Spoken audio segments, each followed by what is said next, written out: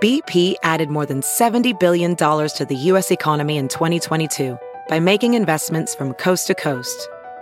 Investments like building charging hubs for fleets of electric buses in California and starting up new infrastructure in the Gulf of Mexico. It's and, not or. See what doing both means for energy nationwide at bp.com/investing in America. In Cambodia, a network rescuing trafficked Chinese teens is unraveling. Cybercriminals rely on forced labor. A recent scandal spurred authorities to crack down not just on gangs, but also on those trying to set their victims free. Published in 6th tone, written by Yuan Ye, read to you by Cliff Larson.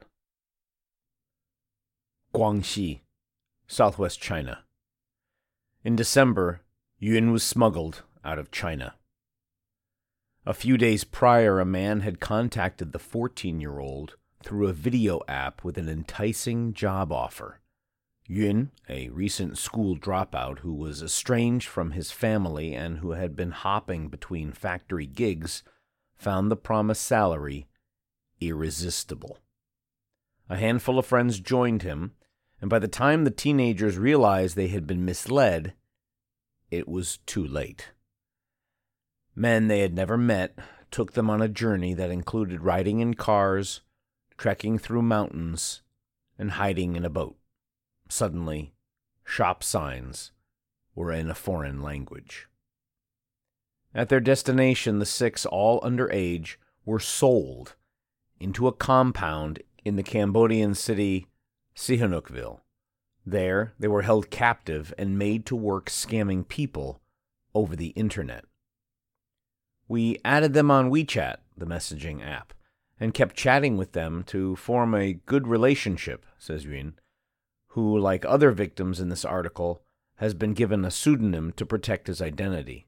Then they'd convince their victims to join a fraudulent investment scheme. Yun and his friends' ordeal is a common story. Sihanoukville, a coastal city buoyed by Chinese investments that are often less than legitimate, has become one of the biggest global hotspots for online scamming operations. The gangs need more workers than those who volunteer. They resort to luring job seekers with false promises and then holding them captive. Though there are no official statistics, callow Chinese teenagers often fall for their ruses. For years, a lifeline for victims like Yun has been a group of local Chinese business people who volunteer their time, resources, and connections to secure the freedom of trafficked compatriots. But a recent high-profile case involving a Chinese man whose sensational claim of having been used as a blood slave has caused this network to come under government scrutiny and collapse, putting in doubt how future victims will manage to return home. Butchering pigs. The compound where Yun and his friends ended up, in some ways, resembles an office. There were lots of computers and phones, managers who often belt out motivational slogans, and newcomers received training. To avoid the watchful eyes of the Chinese authorities, the scammers communicated with their workers through the encrypted messaging app Telegram. Ming, a 15-year-old girl who was trafficked along with Yun, tells 6th Tone that her captors would intimidate them by sending bloody videos into the Telegram workgroups that supposedly showed the consequences of insubordination. It was scary, Ming says. Scamming strangers made Yun nervous. He didn't quite understand what he was doing and wasn't a willing participant, but he was also afraid to protest for fear of getting punished. At just 14, the boy was the youngest among the employees, but he was beaten twice for failing to bait anyone. At night, inside the shared dorm room he had been assigned, he cried while hiding under his covers. If I was seen by those people, I would definitely be suspected of wanting to escape, Yun tells 6th Tone. The kind of telecom fraud the teenagers were forced to commit has become increasingly common. In Sihanoukville, Chinese gangs dominate, but operations aimed at other countries are on the rise. The Chinese government has moved to crack down on its citizens scamming from Cambodia, in 2019 setting up a joint enforcement office with their Cambodian counterparts in Phnom Penh, Cambodia's capital. Last year, more than 610 Chinese nationals suspected of telecom fraud were repatriated, but the network still flourished and have been spreading their operations to other countries, including Myanmar and Dubai.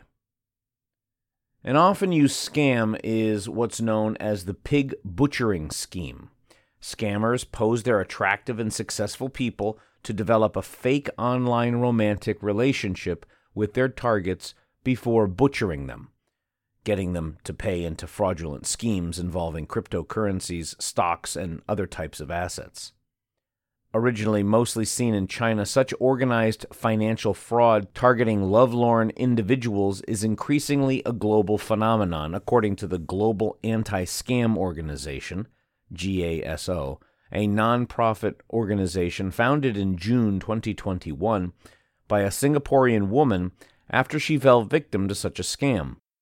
The Federal Trade Commission in the United States says that since the start of the pandemic, online scams have exploded. In 2021, victims reported losing $547 million, a nearly 80% increase compared to 2020. In Sihanoukville, the teenagers quickly decided that they wanted no part of what they were forced to do. Hoping to escape, they contacted their families. Ming would switch between two WeChat accounts so she could hide her pleas for help from her captors. However, none of their relatives had any idea how to extract their children from a foreign country. After about a week, Ming was finally able to find a helping hand. At the suggestion of a friend who also was held captive by a scamming operation in Sihanoukville, she contacted Chen Baorong, a Phnom Penh-based businessman and organizer of the China-Cambodia Charity Team, a group of volunteers who seek to rescue trafficking victims. Chen reassured the teens and told them to make their parents report their situations to police back home. Through his connections, Chen got in touch with the teenagers' captor. He initially asked for a ransom payment, but later agreed to release the children. They had to delete everything related to the company from their phones. They were sent to the Changchun Hotel in Phnom Penh, a safe house for trafficked victims owned by Li Jie, a member of the charity team. In part due to the pandemic-related travel restrictions, it took several months before the teenagers could go home. Chen helped them gain official permits at the Chinese embassy in the absence of passports and visas, and the Chinese embassy in Vietnam helped arrange their return journey. China and Cambodia don't share a border. They are the lucky ones. Another victim, a 17-year-old who tried to become a tattooist in China before being lured into a compound in Sihanoukville, told Sixth Tone in February that his captors video-called his mother and beat him on camera. They demanded a ransom of over 500,000 yuan, about 75,000 US dollars, to get him and his girlfriend out. His captors beat him and forced him to take ketamine. Though his family paid the money, he ended up being sold again to another company before finally being rescued by Chen. The Blood Slave Saga. Chen has helped over 300 victims escape cyber slavery since 2020, he says. But in February, he was detained by Cambodian police and charged with incitement to discriminate and false declaration. The charges stem from his rescue of a Chinese man, Li Yuanlun. Li initially claimed he had been trafficked to Sihanoukville and forced to work for scammers, and that they harvested and sold his blood. Zhu Mingxue, the dean of the Bethune, Cambodia, China First Hospital in Phnom Penh, and the doctor who treated Lee, told Sixth Tone in February that the man lacked blood when he was admitted.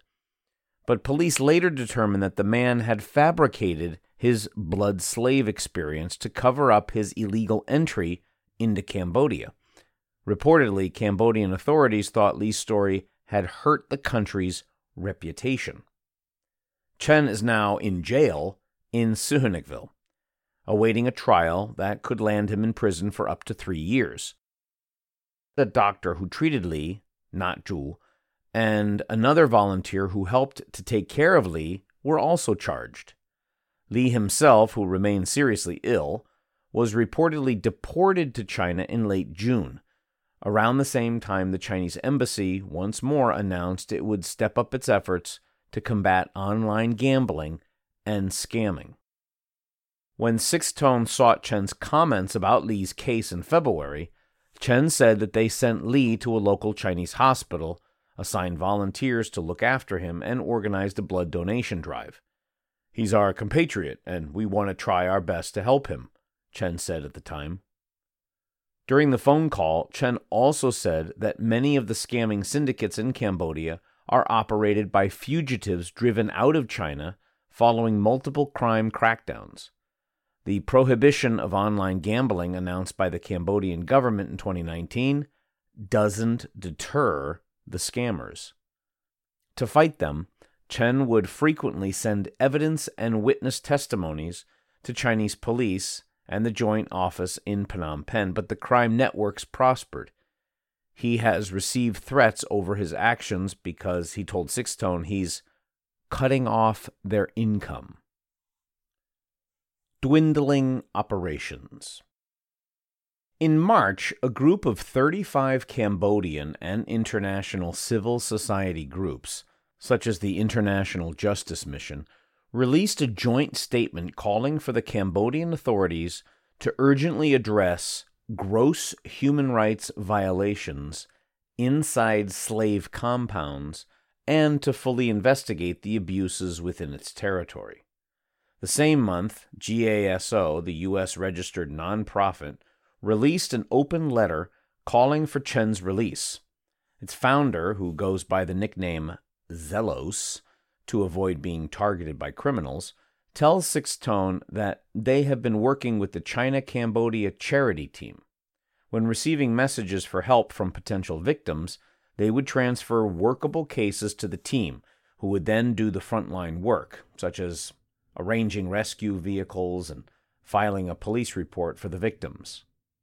For Malaysian and Thai victims, who usually entered Cambodia legally and can thus leave more easily, Zelos says notifying their embassies is enough to secure their freedom.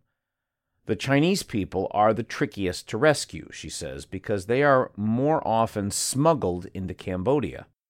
Often the Chinese embassy would simply ask the victims to report their cases to local police first. But Zelos says that they have worked on several cases where police tipped off scammers who then quickly sold their captives to another gang. So far, they have managed to rescue some 20 victims out of 50 people who called for help. There are so many factors that go into securing someone's freedom that, she comments, managing to escape is up to an individual's luck. The entire community, volunteering to free trafficking victims from China or elsewhere, has been taken aback by Chen's arrest. Everyone is kind of scared now, Zelos says. There are worries that if we continue with the rescue work, we may one day get arrested for no reason. In the wake of Chen's arrest, WeChat removed the volunteer team's public account, which they used to raise awareness and reach out to victims. The Chinese Business Association in Cambodia, which sponsored the volunteers, has disbanded, according to Lu Xiangri, a 32-year-old man from China's Guangxi Zhuang Autonomous Region, and the person who inherited Chen's role. Lu does not want to reveal his current whereabouts and says he does the work remotely. Going to the compounds in person had already gotten too dangerous anyway. GASO has recruited Lu to join their organization and continue his work. They're working to submit more evidence to Chinese police and, because the crime involves victims around the world, to the United States government. Lu was once a captive himself.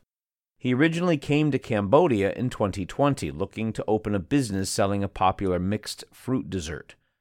After the pandemic shut down the restaurant where he was hoping to learn the tricks of the trade, his job search led him into a trap. He was made to carry out fraudulent financial schemes. Lu says he eventually got himself out after appealing for help on a Facebook page of a Cambodian provincial governor. The short experience instilled a determination to fight for other victims. "I think there's no other choice for me," says Lu, who decided to use his real name to raise public awareness about the scamming gangs. "When so many people are asking you for help, and they're dying, how can you not do something? As long as you have the capability, any Chinese will do it, right?" The team's work has helped police arrest some human traffickers, and Lu is determined to make life difficult for those that remain in business. He hopes more media attention will lead to more support. "I hope I can at least help arrest one scamming group," says Lu. "I've paid so much, and if only I managed to rescue victims, I would be at peace with that." You've been listening to In Cambodia, a network rescuing trafficked Chinese teens is unraveling. Cybercriminals rely on forced labor. A recent scandal spurred authorities to crack down not just on the gangs, but also on those trying to set their victims free. Published in 6th Tone, written by Yuan Ye, read to you by Cliff Larson.